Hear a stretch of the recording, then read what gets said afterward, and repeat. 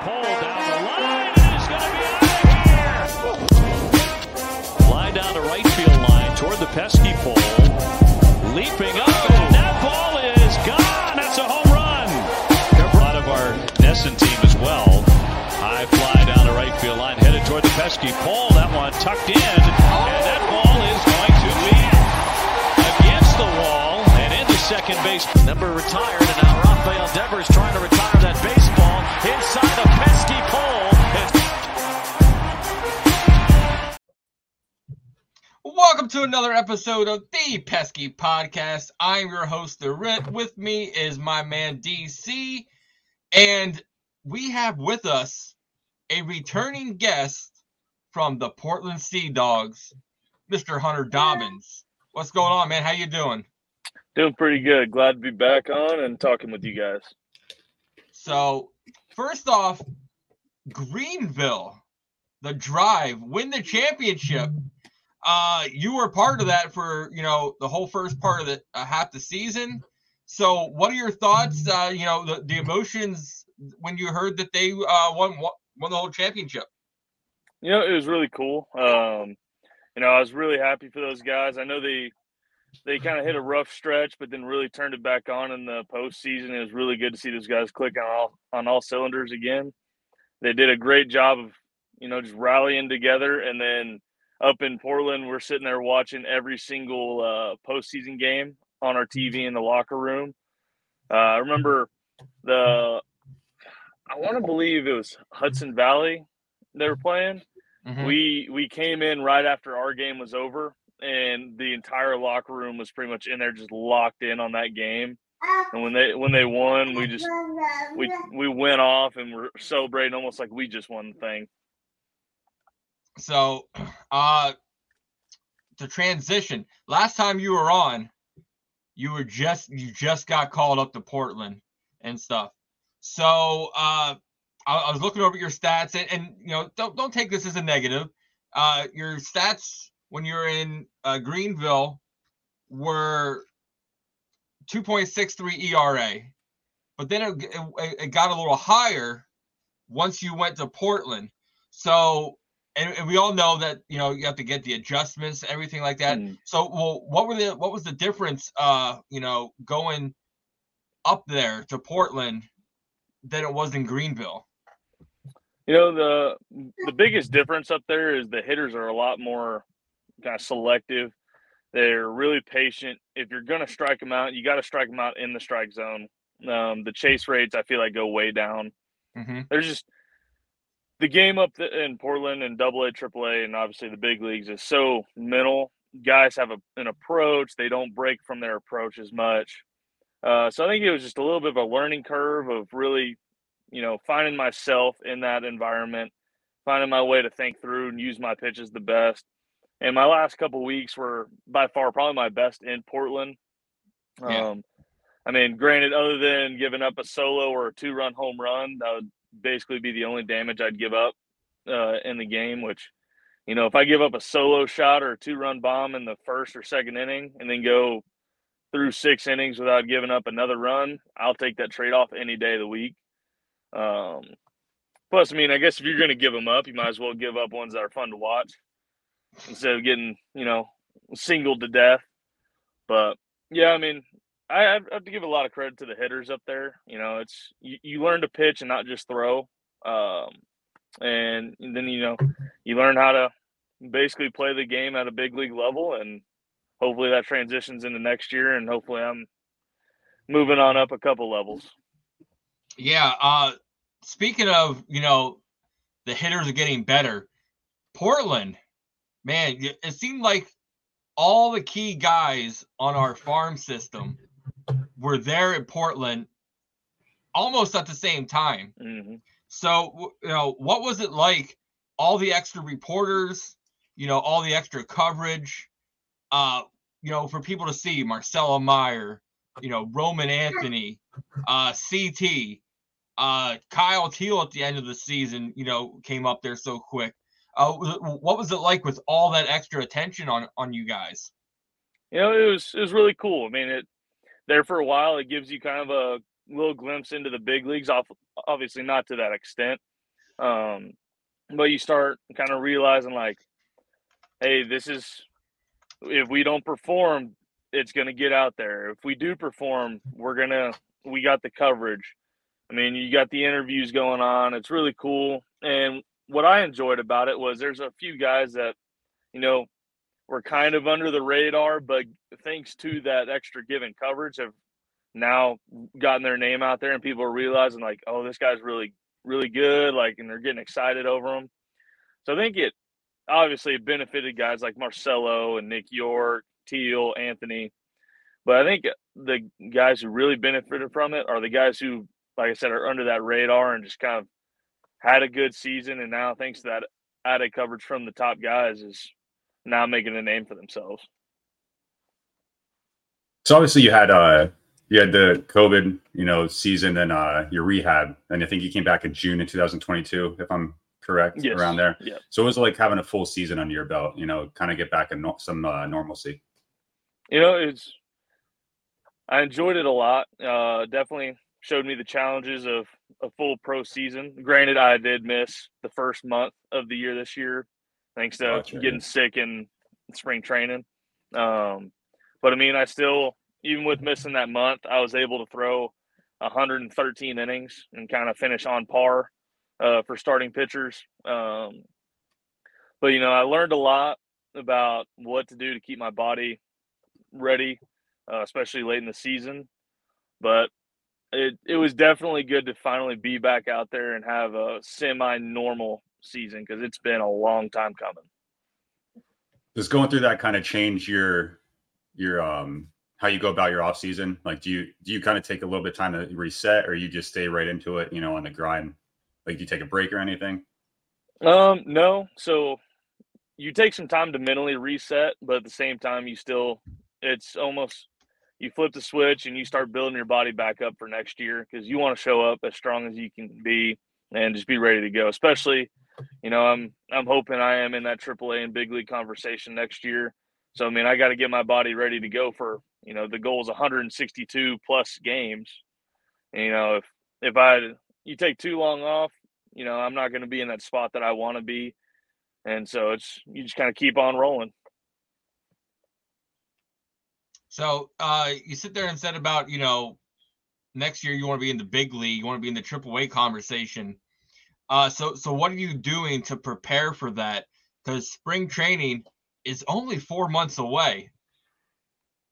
So we kind of started preparing for it still at the end of the season. We've actually changed the shape of my slider to more of I know this is a hot word in baseball world right now, but a sweeper. There's a lot of debate going on over that, but so turn it into more of a sweeper. We're adding another pitch in a cutter. And so basically just kind of kicking up my arsenal a little bit, learning how to use the new pitches, doing some strength work, trying to add a little bit more velo on the fastball. And just, I guess, mostly just getting the body ready to handle the stress of a long full season. Who are you working with on the sweeper and the cutter, if I can ask? One of our head pitching coordinators, Chris Mears. He's kind of the head guy. He's the tip of the spear when it comes to it. And then our AA pitching coach, Sean Isaac, is a big part of it as well. Okay. DC? I mean, outside of baseball in the off season, you got anything else going on? Something fun to do, get your mind off of it? A little bit, playing some golf, just enjoying the time home with my wife, and try to take a deep breath on the mental side. It'll be a little easier now that the World Series is over, and don't gotta watch baseball or anything, and just taking that step back. And now I'm selling cars at a Ford dealership in the off season, so that gives you a little distraction as well. So knowing that we got Craig Breslow as our new operations manager, and knowing that one of the biggest problems that we had was starting pitching, and knowing that Breslow is a pitching guy coming into this, former, pitcher, does it put a little more added stress on yourself, or, for you to get ready? Because, we're starting pitching in the Red Sox organization is kind of thin, so to kind of work your way up there, quickly, or more quicker than what you think you're ready for. I don't think it adds any stress. I mean, I already try to push myself to the most I can to get ready, and be that guy that when they need an option, I want to be that guy. I'm excited to learn from Craig. I actually have a close buddy of mine here at home that plays for the Cubs, and he's a pitcher as well. And he told me that he's a great guy and a great baseball mind. So I'm looking forward to learning from him, benefiting from it, and then just being ready when my name is called. So, in Double A itself, at the end of the season, there's a lot of great pitching prospects down there. Most of it was on the bullpen side. Alex Hoppe, CT. What were your thoughts being, if the Red Sox, once spring training comes, wants to move you to the bullpen to advance you on? I mean, I'm going to be open to anything that helps the big league club and helps me get to that point as well. I can say from college experience, I'm more effective as a starter, just because I'm a very routine oriented pitcher. But you know what? If it comes down to it, and they come to me and say, "Hey, we think you're a big league reliever, and we think you can help us long term there," I'm not going to turn my nose up at it, because the main goal is to bring back a World Series to Boston. And if my role in that is a reliever, then so be it. DC? Yeah, he brought up CT. We had him on the show. Obviously, I wasn't able to. Sorry, my daughter's going crazy in the background. I didn't get the opportunity to really speak with him, but Josh said, seems like a really cool dude. What was your relationship with him? I love the guy. So CT and I actually go back to right when we got drafted. We were roommates when we were going through orientation and all that. And, at first it was kind of funny because I was like, oh, like, I'm this West Texas guy. They just stuck me with a kid from SoCal. Like, we'll see how this goes. And next thing I know, we're just like, we just hit it off, and we're good friends. We still talk and check in with each other, even though he's in Arizona right now. But, I mean, he's one of the best guys I know, and he's also one of the smartest guys I know. Listening to that guy talk is just, you just stop and listen and kind of soak it in. But, I think he's got a really bright future, and I'm looking forward to watching it. Well, Hunter, I got to ask a question, because last time you were on, you brought up Mr. Nathan Hickey, and every time that, you move up, he moved on. But you guys got to play, a half a season together in Portland. So what was it like, throwing to him in the backstop, compared to he's here and, he's gone a week later after you come up? It was a lot of fun. I love Hickey already. It's kind of the person he is. He's just a fun guy to be around. Catching wise, there towards the end, we got kind of on the same page. It got to the point where I wasn't even shaking pitches. I was like, all right, that's what you want. Let's go for it. So our pitcher-catcher relationship got really good. Our off-field relationship's always been good. Off the field, we took a little hit once fantasy football started. But I think I whooped him last week or two, so I think we're better now that I beat him. But no, I'm looking forward to throwing to Hickey and Teal, and honestly, I don't think I've met a catching prospect in our org that I don't love throwing to yet. So I'm looking forward to continuing to throw to him. Okay, DC's a huge fantasy football guy. So, who'd you draft like, you don't have to name them all, but, just a couple of your top picks. Well, being a Texas Tech guy, obviously I got Mahomes. Let's see, my running back room has taken a hit. I got Breece Hall, and then I got J.K. Dobbins, and I was kind of taking the rehab guys. And Breece Hall's we're good now. J.K. went down, so my RB2's just been kind of a revolving door of whoever I think is going to have a decent week. Then I got. Let's see. I got Amari Cooper and one CeeDee Lamb. I got Pacheco and one. It's big Chiefs and Cowboys mixture. Mm-hmm. Unfortunately, more Cowboys than I want, but I've dealt with some injuries, so the record's not looking great. But we're just trying to sneak our way into the playoffs. I'm in 4 leagues. I went into the summer thinking, I'm going to do 1, and then I got talked into doing 3 more. I'm the 1 or 2 of the leagues I'm in first place, but I'm getting dismantled by injuries right now. It's awful, dude. And I just the 1 league that I'm in, it's a keeper. You have an offensive position, so you can start a quarterback. And I had Kirk Cousins, and I never picked up a third quarterback. So I dropped from first place to I think I'm in 3rd or 4th now, but I've lost like 2 in a row, and then losing him last week. Definitely kills me, man. That's going to be a tough one. That's going to be tough.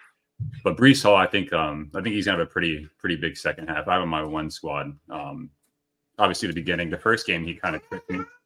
He had that like 3 carries for 100 and some yards, and then he kind of just went nowhere. But he's on an upward trend for sure.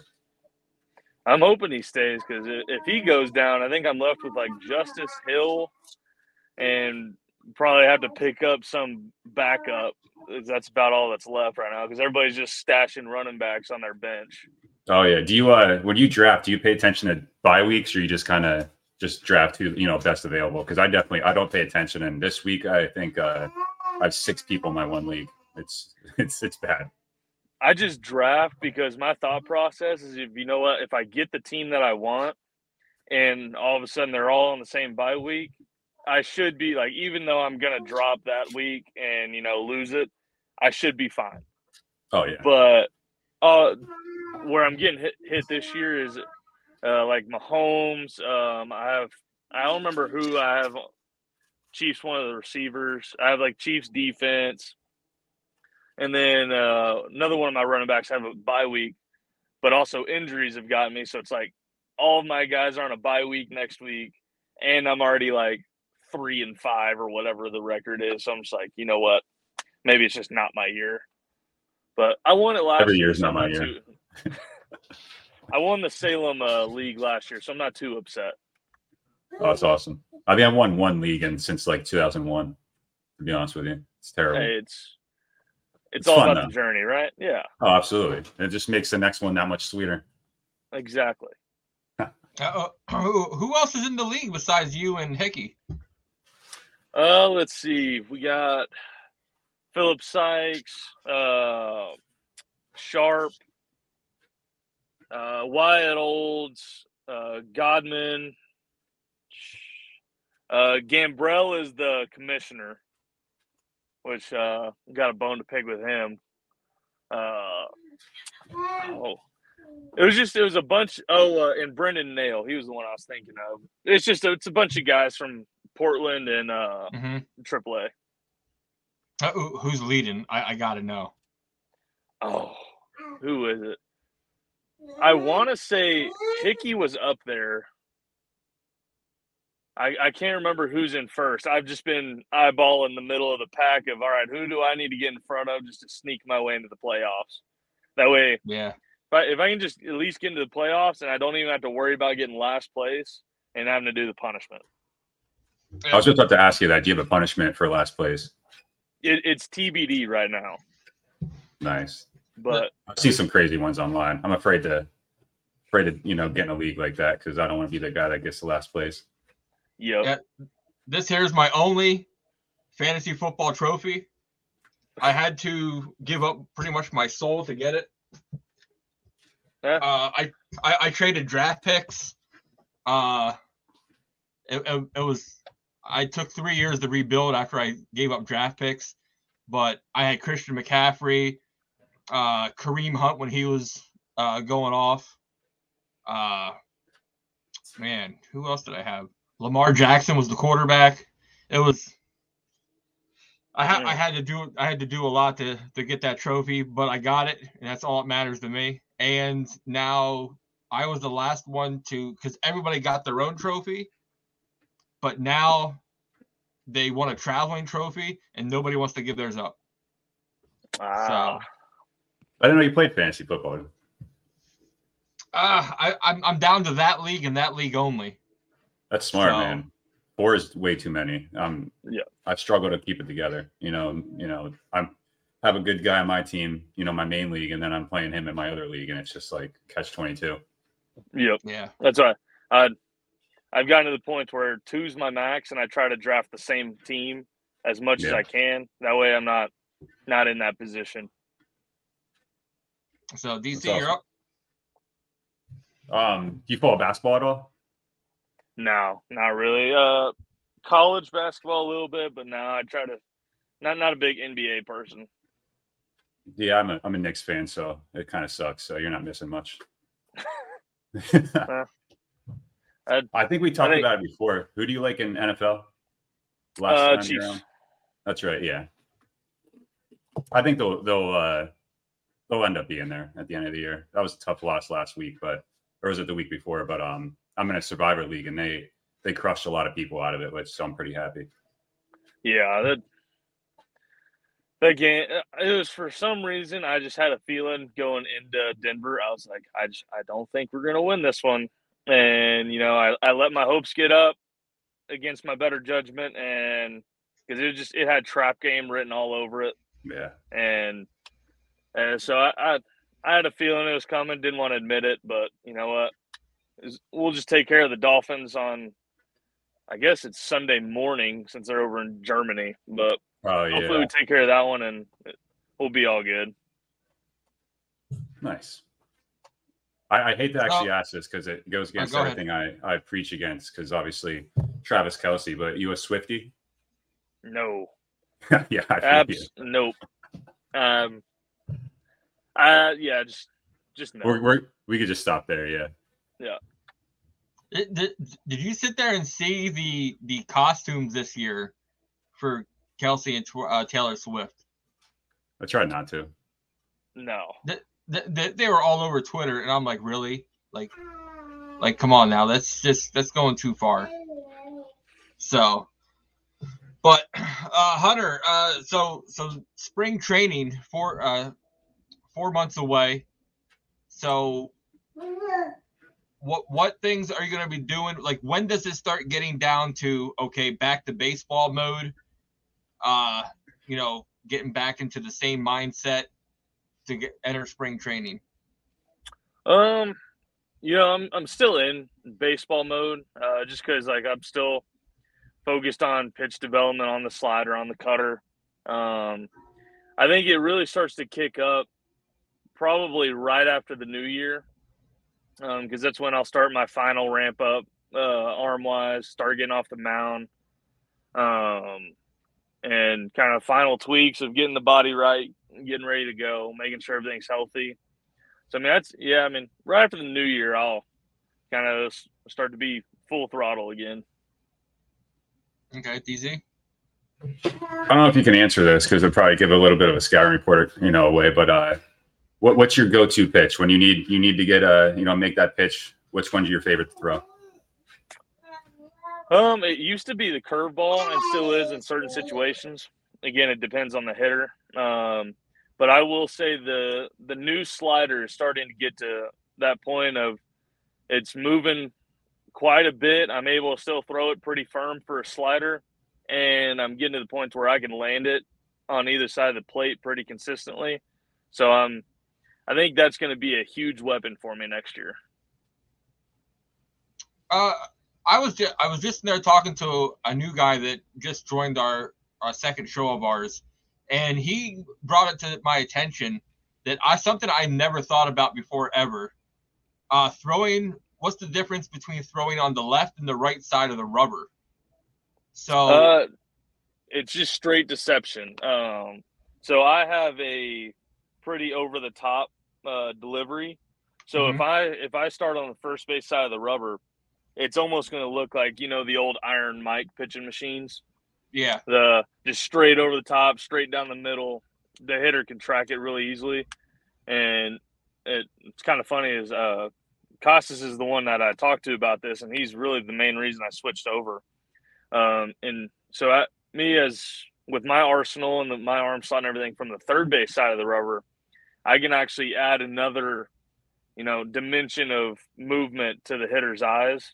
And then it also allows me to throw kind of my ride and cut fastball, the cutter and the slider to lefties a little bit more efficiently, and kind of messes with their eyes a little more as well. Oh, yeah, because we were talking about the pitcher that started for the Diamondbacks. I want to say Game 3. Was it the rookie? Yeah. Fought or something like that? Yeah. Where all season he pitched on one side of the rubber, and then for that game, for some reason, he pitched on the opposite side. And, we were talking about that on the podcast, like how they must have really switched up the scouting report and messed up the batters, because if you think about it, if they're looking for something, all season going on one side of the rubber, and then all of a sudden he's not pitching from that side, it's going to take you a while to catch up, and I never even thought about that aspect, of pitching until he brought that up. Yeah, there's not many guys that'll switch kind of from game to game. But I mean, yeah, like you said, it switched the scouting report probably quite a bit, because I mean, to hitters, kind of watching the release point is pretty big. And you watch the scouting report, you watch video and all that, and you kind of get used to, like, all right, it's going to be right here, it's going to do this. And I mean, you're moving your release point over to the side 17 inches. And I mean, that can have a pretty large effect on what the pitch looks like. Yeah. So, DC, any final questions? Did you tune into the World Series? Do you have anybody that you played with or came up with that at all that's on either one of those teams? Yeah, Josh Young for the Rangers. He was my third baseman here at Tech my freshman year. Oh, that's awesome. Yes, I mean, I was a pretty big Rangers fan for the World Series. Nice. So, I was stoked to see them beat the Astros, so I was rooting for them all the way. Oh, absolutely. Yeah, I was just happy to see the Rangers win their first one. The first one's always the sweetest. So, yeah. And seeing how some of the fans online were responding, man, it's cool to see. How people get connected to a team and how much emotion comes out of it. Yeah. I really enjoyed the Rangers Astros series, because I mean, at the end of the day, there's Texas Tech guys on both of those teams, so I was good with either one. But I mean, the Rangers and the Astros fans are super passionate, so just like being in Texas for that, I mean, you're just, for the first time in a long time, I was walking around town and you just hear people arguing over it, and you're just like, so yeah, it's that time of the year for baseball. I was like, this is the perfect matchup to be living around here. So, Hunter, thanks for having you come on. Let everybody know where they can reach out to you. You can find me on Twitter or Instagram. I can't even remember my Twitter or my Instagram handles. But I mean, you can get a hold of me on there, shoot me a message, or just reach out whenever y'all feel like it. Your Twitter handle is HunterD_20. The only reason that I remember that is from your last interview that you were on. I didn't put out the right one, and your little brother went right to my DMs and called me out on it. So, out, man. Hey, he's on it. I will say he is on it. No, I really appreciate you So- coming back on. I'm sure we'll be shooting you a message, later or early 2024. See if you want to hop back on, just touch base. But really appreciate you giving us the time. No problem. Anytime. I'm happy to hop on and talk to you guys. So, well, guys, that is another great episode of the Pesky Podcast. For my man DC, for our good friend Huter Dobbins, I'm the Ritt. Till next time on the Pesky Podcast.